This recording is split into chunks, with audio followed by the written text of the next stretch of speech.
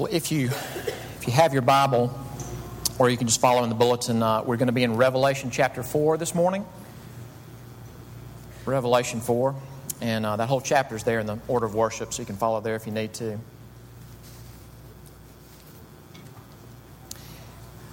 I know a lot of you know that my family was away this summer, and through a really amazing provision, we got to be in England for 4 weeks. One of the real treats of being in England as a family was the museums. And one of the real treats of English museums is the art. And in particular, getting to see Impressionists. That's something that my wife is really fond of. And we got to see some of these famous works in real life, and maybe you've seen some of these. If you know what Impressionist art is like, it is not of a classical nature. It's not painted where it's supposed to look like almost a photograph where you can see, just the shadow on someone's muscle or the shine on the little grape in the bowl. It's not supposed to look like a photograph. It gives you an impression. And so if you look at an Impressionist piece and it's water lilies, or it's haystacks at different times of day, or it's a bridge in a city in the fog, if you look at that and you're trying to figure out, now, is that bridge 150 feet long or 170 feet long? You're not looking at it right. If you hyper-scrutinize it, you tear the heart out of it. Now, the reason I bring that up is because this is a text that there's just a lot of images coming at us. And especially if you're visiting and have not been around us, I want you to hear this loud and clear. Everything there is important. All the colors, all the expressions, everything is important. It's all the Word of God. That's why we look at all of it. But if we try to take every image and hyper-scrutinize it, you'll miss the overall impression. And the overall impression is something that God is giving to churches in crisis. These are churches with internal problems. The previous 2 chapters are about their strengths and their problems. Local churches. And really through them we've got a model of all the local churches with all our problems, all over the world for the rest of time. But you also have externally, it's a Roman world, and things are heating up toward Christians. And heating up doesn't just mean people are more mean to me than they used to be. It can be things like martyrdom, torture. The impression that's given by God, not by John's imagination, given by God in Revelation 4, is to help people like us in the normal Christian life in a very fallen world. Revelation chapter 4. After this, I looked, and behold, a door standing open in heaven. And the first voice which I had heard speaking to me like a trumpet said, "Come up here, and I will show you what must take place after this." At once I was in the Spirit, and behold, a throne stood in heaven, with one seated on the throne. And he who sat there had the appearance of jasper and carnelian, and around the throne was a rainbow that had the appearance of an emerald. Around the throne were 24 thrones, and seated on the thrones were 24 elders, clothed in white garments, with golden crowns on their heads. From the throne came flashes of lightning, and rumblings, and peals of thunder. And before the throne were burning 7 torches of fire, which are the 7 spirits of God.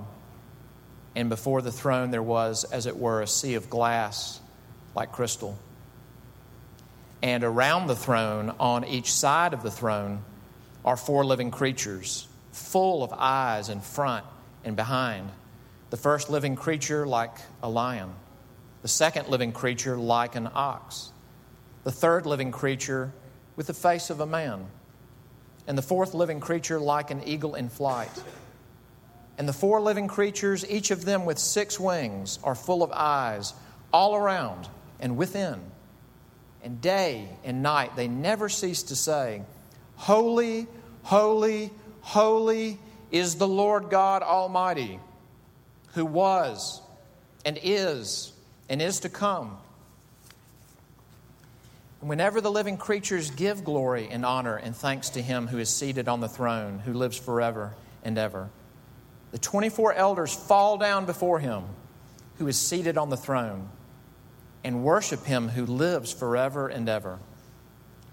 They cast their crowns before the throne, saying, "Worthy are you, our Lord and God, to receive glory and honor and power, for you created all things, and by your will they existed and were created." Amen. Let's pray together.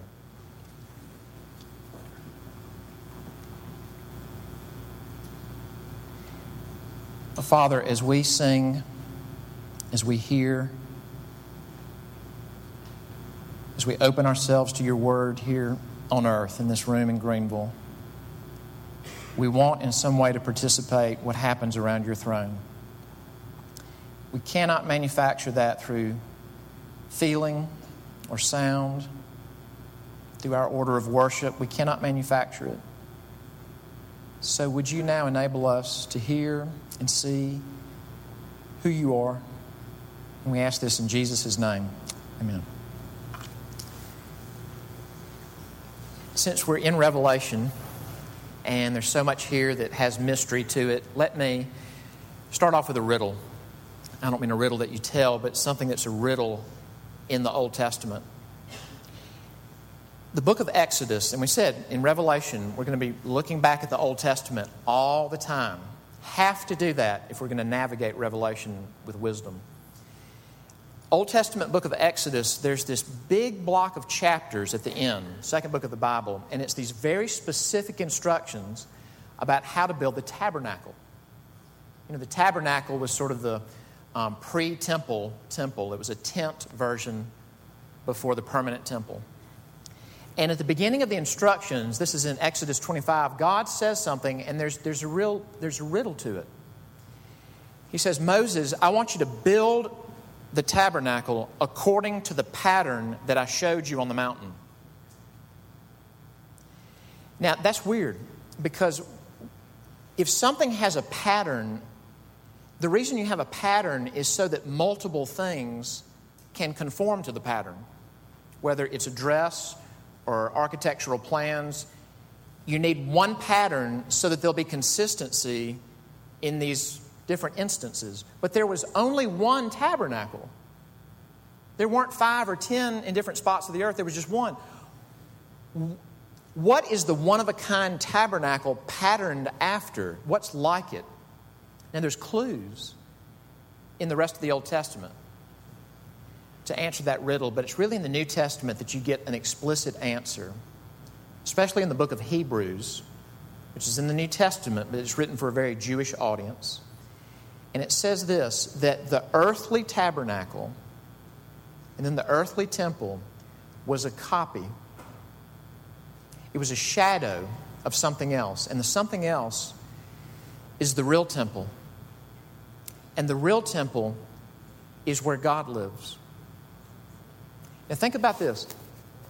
The holiest place in the tabernacle, or then eventually in the temple, was the inner room where the Ark of the Covenant was. It was the Holy of Holies. And if anyone but the high priest went in that room or even mishandled the Ark of the Covenant, they died. And the high priest, if he went in any day but the Day of Atonement, or if he went in on that day in the wrong way, he died for mishandling the copy. Revelation 4 is God letting a man go into the actual, not the copy, not the shadow, the actual Holy of Holies. And letting a mortal, sinful man see it and hear it and then write it down so he can share it with us. It's quite a passage. And it doesn't take an English major to figure out that the dominant term is what? It said this word so much it may have felt redundant. The dominant term is the throne. So let's look at two things. First off, the position of the throne in this vision that John is having, that God gives him. It's not one he makes up. The position of the throne and then the celebration at the throne. The position of the throne, the celebration at the throne. All right, first, what's the position of the throne? And I want to look at this in two ways. First off, what's its position in what John is seeing in this vision of the heavenly throne room, the heavenly court? Where's the throne? But I also want to look at it in terms of what's the position of this vision in the book of Revelation? Why is it situated where it is, and why is that important? All right, so first off, just where's the throne in the vision? It's interesting, all these prepositional phrases that have the throne as the object, and you get things are around the throne, or they're from the throne, or they're before the throne, or there's someone who's on the throne. And what is that telling us? The throne is the center of everything in heaven. Heaven is heaven because the throne is the center. What's around it? You've got 4 living creatures. We're going to get to them in a minute. You've got a circle of other thrones with 24 elders in white and golden crowns around the throne. We're going to get to that.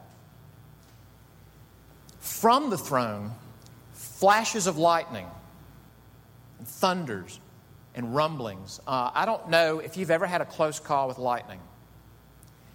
I've never been right next to it. I've been as close as I care to be to lightning.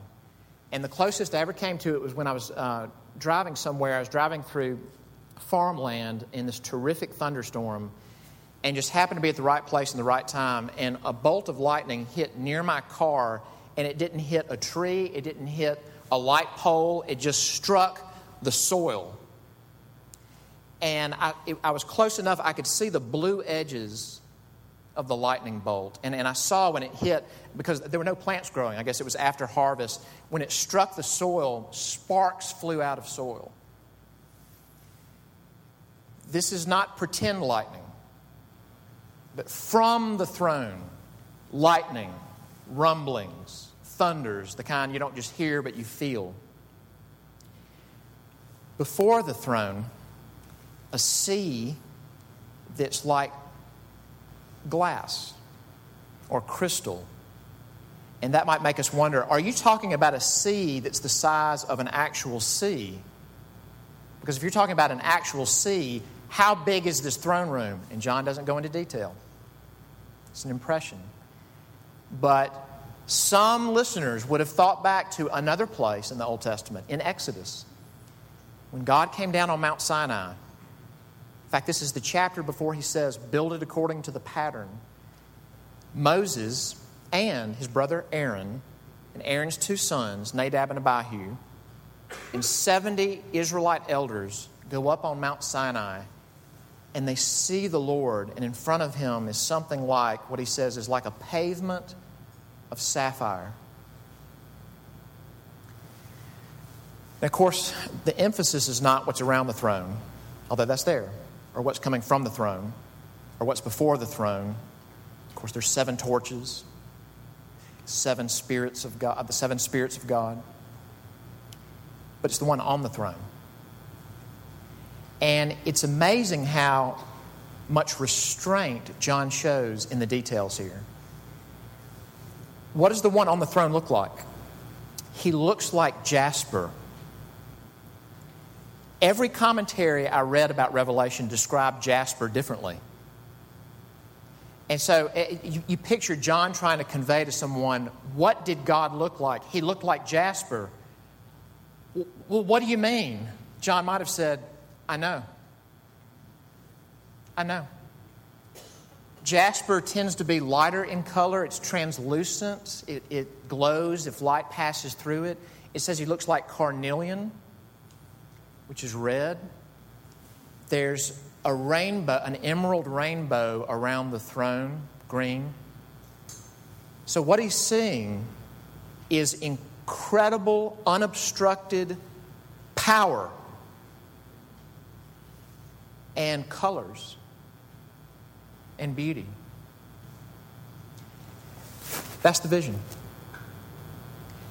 And the throne's at the center of it. Now, here's the question. Why are we being shown this? And here's where I want to say, think about the position of the throne in the whole book. The book is about normal Christians in the tribulation of this world. And by tribulation, I don't mean a big, scary future thing, although it talks about that. But the hardship of following Christ in a fallen world that leans against Christ and opposes Him.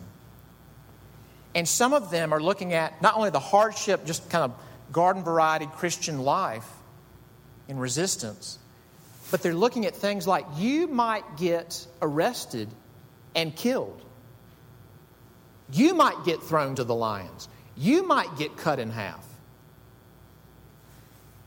We just got through the last 2 chapters of these messages to 7 churches, looking at their problems within and the threats without. And then Jesus says, Jesus is the one with the voice like a trumpet. He says, I want to show you something. And of all the things He could show first, what is it? Here's how it's going to turn out. Here's exactly what Rome is going to do 50 years from now, and I'm going to supernaturally show you. What's the first thing God shows? The first thing God shows is the throne. What do normal struggling Christians under hardship and pain need first? They first need the throne. Okay, think about this.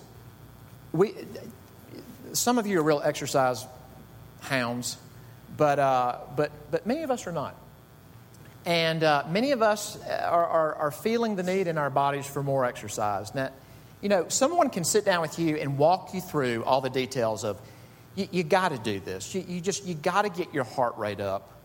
You know, got to do the cardio thing for your heart. You're not getting any younger.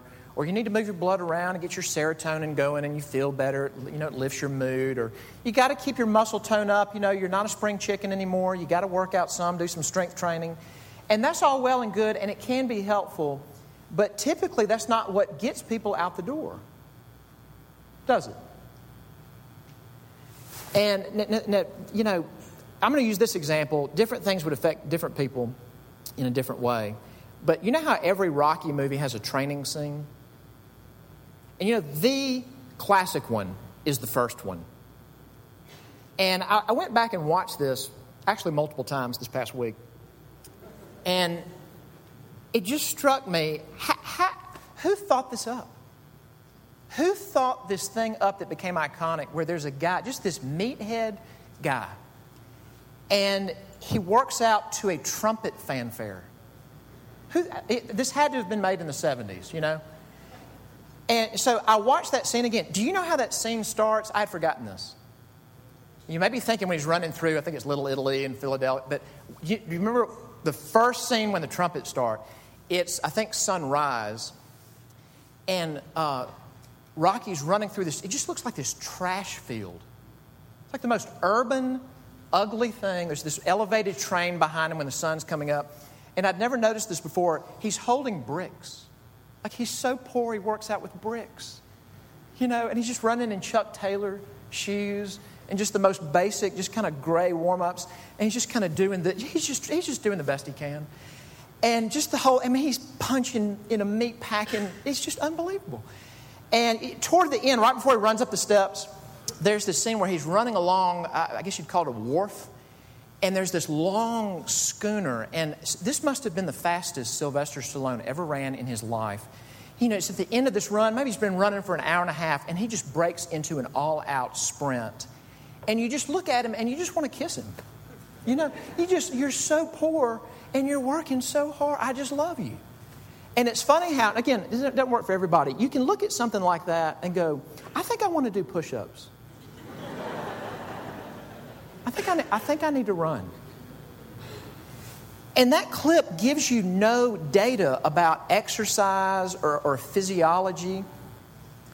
But that or something like it, whether it's a sports clip or reading about an explorer or whatever, that there are things that touch the heart.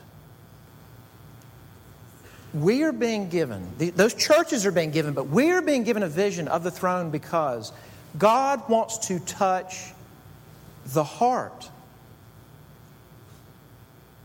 And here's the thing that we've got to think about. everyone in here has already had their heart touched by something or someone that did something for us at such a core level that we enthroned it. And our lives will always bend toward what we enthrone. You will bend into it. It's one thing to want a good name. Scripture commends having a good name. But if you enthrone the opinion of others, the approval of others, you will do anything. That it will be like you have prostrated yourself before it. Whatever time, whatever energy, I will give it to you. All glory and honor be yours. When we look at our lives, we tend to think in terms of, okay, here's my life. It's this behavior. How do I change the behaviors I don't like? And it may be that you're sitting here right now and you feel overwhelmed. I feel like I'm overextended and I'm just keeping the trains running on time. I don't feel fresh. I don't feel energized. I feel like I just get by and my life is too fast. And maybe what you're thinking is, the answer to that is that I'm going to be more disciplined. I'll have better discipline and I'll have a better schedule and I'll get an iPhone 5 and I'll get on top of it. Not that there's anything wrong with the iPhone 5. When really the real heart issue may be that you have enthroned something that demands that and you'll never be able to get on top of it. It's one thing to want to be industrious and to be fruitful. It's another thing to enthrone work. It's one thing to love a child and serve a child. It's another thing to enthrone your family. So other relationships, other commitments, the kingdom of the Lord Jesus Christ, if it ever conflicts with what is on the throne, it always loses. Because we worship this. And what God is giving us a vision of, no one is supposed to sit on the throne that is at the center but Him. And heaven knows it.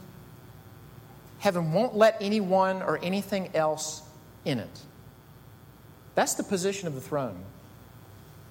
And that's the first thing that we need to see. Now, what's the celebration at the throne? All right, strap in. Let's look at this two ways. What's being celebrated and then the celebrants. What's being celebrated? Who God is and what He did. Let's read this passage, verse 8. This is the four living creatures. And what do they say? What do they celebrate? What we would call 24/7 without stop. Holy, holy, holy is the Lord God Almighty, who was and is to come. In the Old Testament, there's a device that's used in Hebrew. When you want to emphasize something, you repeat it. When God told Adam and Eve, do not eat of the tree of the knowledge of good and evil. The day that you eat of it, now we translate in English, you will surely die. What we're trying to come to grips with is the fact that in Hebrew it says, if you eat of that tree, you will die. It's emphatic. But it seems that there is no other place besides this passage in Isaiah 6, which says the same thing, where the Scriptures say, holy, holy, holy is the Lord God Almighty. He is completely and utterly set apart and untouched by anything sinful or evil or tainted or twisted. Holy, holy, holy. And He's almighty. Does that mean He can do anything? No. He can't do anything unholy. He cannot sin. But anything that is according to His holy purposes, anything, He can do it. He decrees it and He accomplishes it, and nothing thwarts Him. He always has been, He is, and He always will be fully God. Did you notice what God said in chapter 4? Nothing. He is praised for who He is without saying anything. What did He do? Verse 11. Worthy are you, our Lord and God. And by the way, this is fascinating. We can't say for sure when Revelation was written. It's hard to put an exact date on it. Very brilliant scholars disagree. But it may have been written while a man named Domitian, or Domitian, I've heard it pronounced both ways, was Caesar. And one of the things that Domitian required be said of him is the creed that he was Lord and our God. That's not the creed of the 24 elders. That's not the creed of the four living creatures. Worthy are you, our Lord and God. Why? To receive glory and honor and power. For you created all things, and by your will they existed and were created. Every empire, every Caesar, every brick in our city, every microbe, every person I know, were created by God, and I don't even exist without the power of God. It's not just that He started me and I now exist on my own power. He had to create me, and He has to enable me to keep existing. That's the celebration all the time. Who are the celebrants? All right. You've got a circle of 24 thrones. Until this week, I thought those were men. Now, I don't want to tell you wrong, but the more I've studied it, it seems to be that the evidence points in another direction. Here's why I say that. In the next chapter, these 24 elders, when they talk about the people of God, when they talk about the church, they'll refer to the people of God as them, not us. In chapter 14 of Revelation, when the army of the Lamb of God, the people of God, when they sing to heaven and heaven receives it, the Lamb is there and the four living creatures are there and the 24 elders are there. That would seem inappropriate for fellow sinners to receive that. Maybe it's the case, I'm giving this a maybe, that in the same way that things that had copies on earth have their fulfillment in heaven, that in the way that there were elders, a council of elders in Israel, and there are a council of elders in local churches like this, that there is a corresponding ultimate angelic council of elders, that the heavenly hosts have a session. And they're seated on thrones, golden crowns, dressed in white. And when they celebrate, they bow before Him and they take their thrones and they cast them to the center, to the throne. What about the four living creatures? Okay, let's say this reverently. They are crazy looking. They are covered with eyes. It's emphatic. They're around, they're behind, they're within. Don't think like one. I mean, they are covered with blinking, looking eyes. 6 wings. It doesn't say one's an ox, one's an eagle. It looks like an ox, like an eagle in flight. Face of a man. What are these things? And this draws from a vision of seraphim in Isaiah 6, but it's not exactly like the seraphim. And it draws from a vision of cherubim in Ezekiel 1 and 10, but it's not exactly like the cherubim. What are these things? And I'm not going to embarrass him, but I was talking with one of our church members who's actually depicted this artistically. And as I was looking at this picture, I said, because he had the audacity to draw the description. And when I saw what he drew, I just went, good night. I can't get my mind around these things, to which this church member said, and they love God. Now, picture this. I've asked myself, am I going to regret this illustration? I don't think I am. Let's say there were extraterrestrials. I'm not arguing for them. please don't send me emails or links arguing for or against extraterrestrials, biblically or scientifically. I respect your opinions, but that's not the point. But let's say there were extraterrestrials. And let's say they're not like the kind of classic, like real smooth, gray skin and big, dark, shiny, bulby eyes and kind of the Close Encounters of the Third Kind aliens. Because we know they have superior intelligence, but you kind of look at them and go, I think I'd be better at golf than you. Like, you're better at things and I'm better at things. But picture an alien, like what if it was an alien the size of the tallest building downtown? And it's covered in spikes. Superior intelligence, just unparalleled strength. And what if it came to our city and through some means, technological or its intelligence, it was able to speak to us and we all gathered to see this thing in Greenville. And when it spoke, what if it said, I thank the God of Abraham, Isaac, and Jacob for every life and blessing. Wouldn't that make us go,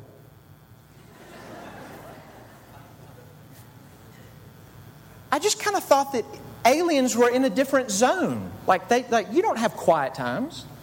You don't think about these things. But if something that powerful and different and otherworldly, I'm not even calling it a he or she, it's an it. If it said, I owe everything to God, wouldn't that up the ante? Now, in a sense, it would kind of make you go back to your Bible and say, I didn't know He was that in control. But what has the Bible been saying along? He created everything, everywhere, and is over all, and is worthy of all worship from everyone and everything. Now, that's my crazy illustration. Here's what did happen one time. Shepherds were out in the field, keeping watch over their flocks by night. And lo, the angel of the Lord appeared to them. The glory of the Lord shone round about them. Terrified them. And as we've said before, usually in Christmas art, this is depicted where like an angel is sort of floating in the sky, talking over them. And then finally there's kind of a choir up in the sky. And we've talked about like they hold banners that say peace on earth. And one has one end and the other. And the text never says they're in the sky. It says they're out in their fields. And then all of a sudden there's this fire messenger, one that appears to them. And he speaks. And then it says there was a multitude of the heavenly host. It's the picture of the shepherds look around and they're surrounded by an entire military of burning messengers. And what do they say?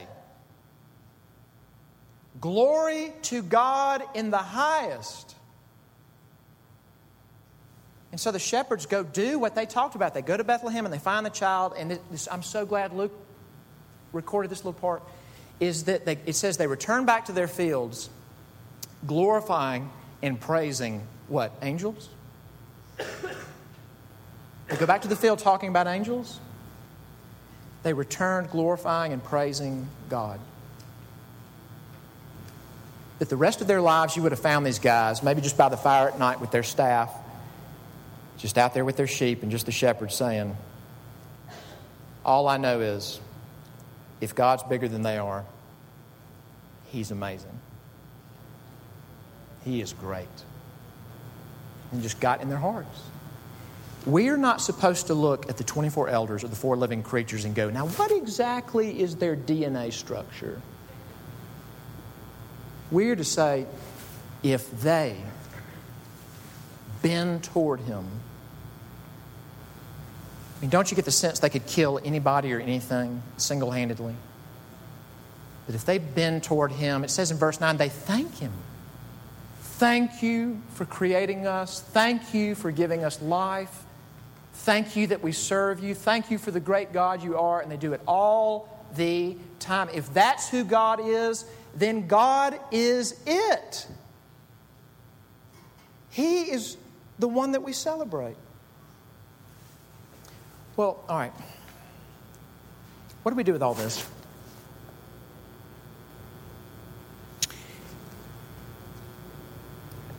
If you're here and you don't yet know where you're coming from spiritually, maybe you would say, I'm a spiritual person, I'm not religious, I'm kind of trying this on, I don't know what I conclude yet.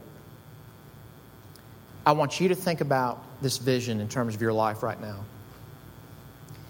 If God is this holy, if He's holy, holy, holy, and if He created everybody and everything everywhere, you know what this means. And it doesn't just mean it for you, but I want to talk to you. It means we must answer to Him. And if this is a God from whom His throne come flashes of lightning and fire, then, my unemployment or my desire for a spouse or this problem in my life, that is the least of our worries. The great concern would be to stand before Him and not be ready. But I want you to see something. This is the little detail that on the way to the vision, you can miss it. How does the text start? After this I looked, and behold, and that's John saying, look, a door standing open in heaven. And the first voice which I had heard speaking to me like a trumpet, that's Jesus Christ's voice, said, come up here, and I will show you what must take place after this. Now, you know what? If we only had the book of Revelation, we could not say what I'm about to say. But the other 65 books of the Bible make this clear, is that Jesus Christ is not just saying that to John. He is saying that to sinners all over the world. He is saying, do you see this room? Do you see a room that you would be a crazy man to try to walk into on your own merit, on your own terms? Do you see this room? I want you to come up here. If you're here this morning, if you're hearing this, obviously you are here this morning. If you're here this morning, I'm not trying to put you over a barrel, but I just would wish you'd come back next week, because we stay in the throne room next week, and what you're going to find is there's another one that the 24 elders worship. There's another one that the 4 living creatures bow down before and love and honor and thank. And He looks like a lamb that got killed. Why did the lamb get killed? So that people who yell at children, so that people who steal at work, so that people who look at pornography, that people who have secret addictions, so that they can go in that room. And if God is that powerful and God is that good, wouldn't you want to know Him and know that you're right with Him? That He can be holy, holy, holy, and you can fail. And He can not only cleanse you and change you, but He can begin to work in your life and produce holiness in your life. Wouldn't that be the greatest thing ever?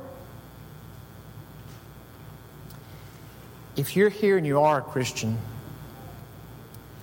as if it's the first time, I can't make you respond that way, but my prayer has been, as if you're hearing it for the first time, look at what Jesus is making possible for us. So that the writer of the Hebrews says that because of what Jesus did for people like us, you can go before that throne with confidence. Do you know where our prayers end up when they just float out into the air? That room. Do you know where our worship goes with all its shortcomings? That room. And everything that's wrong and earthy and crummy and messed up about it is made beautiful through the work of Christ, and it goes in that room. And He delights in it. And I want to end with this. I keep saying that I think this whole fall is just to get excited about Christmas. Just let these words ring in your ears. He calls you one, and He calls you all to gain His everlasting hall. Wouldn't you love to be in that room and to feast and to bow down? Would that not be life itself? That's what Christ came to do. Let's pray together. Oh, Father, we can't feel as we ought. We can't hear as we ought. We can't repent as we ought. Only you can break through and change our unbelief or stale, cold, lukewarm hearts, cynicism. Lord, please, through your word, break through. Let us see the great God you always have been, that you always will be, that you are right now. Let us see the precious Lamb of God saying, come up here. We pray in his name. Amen.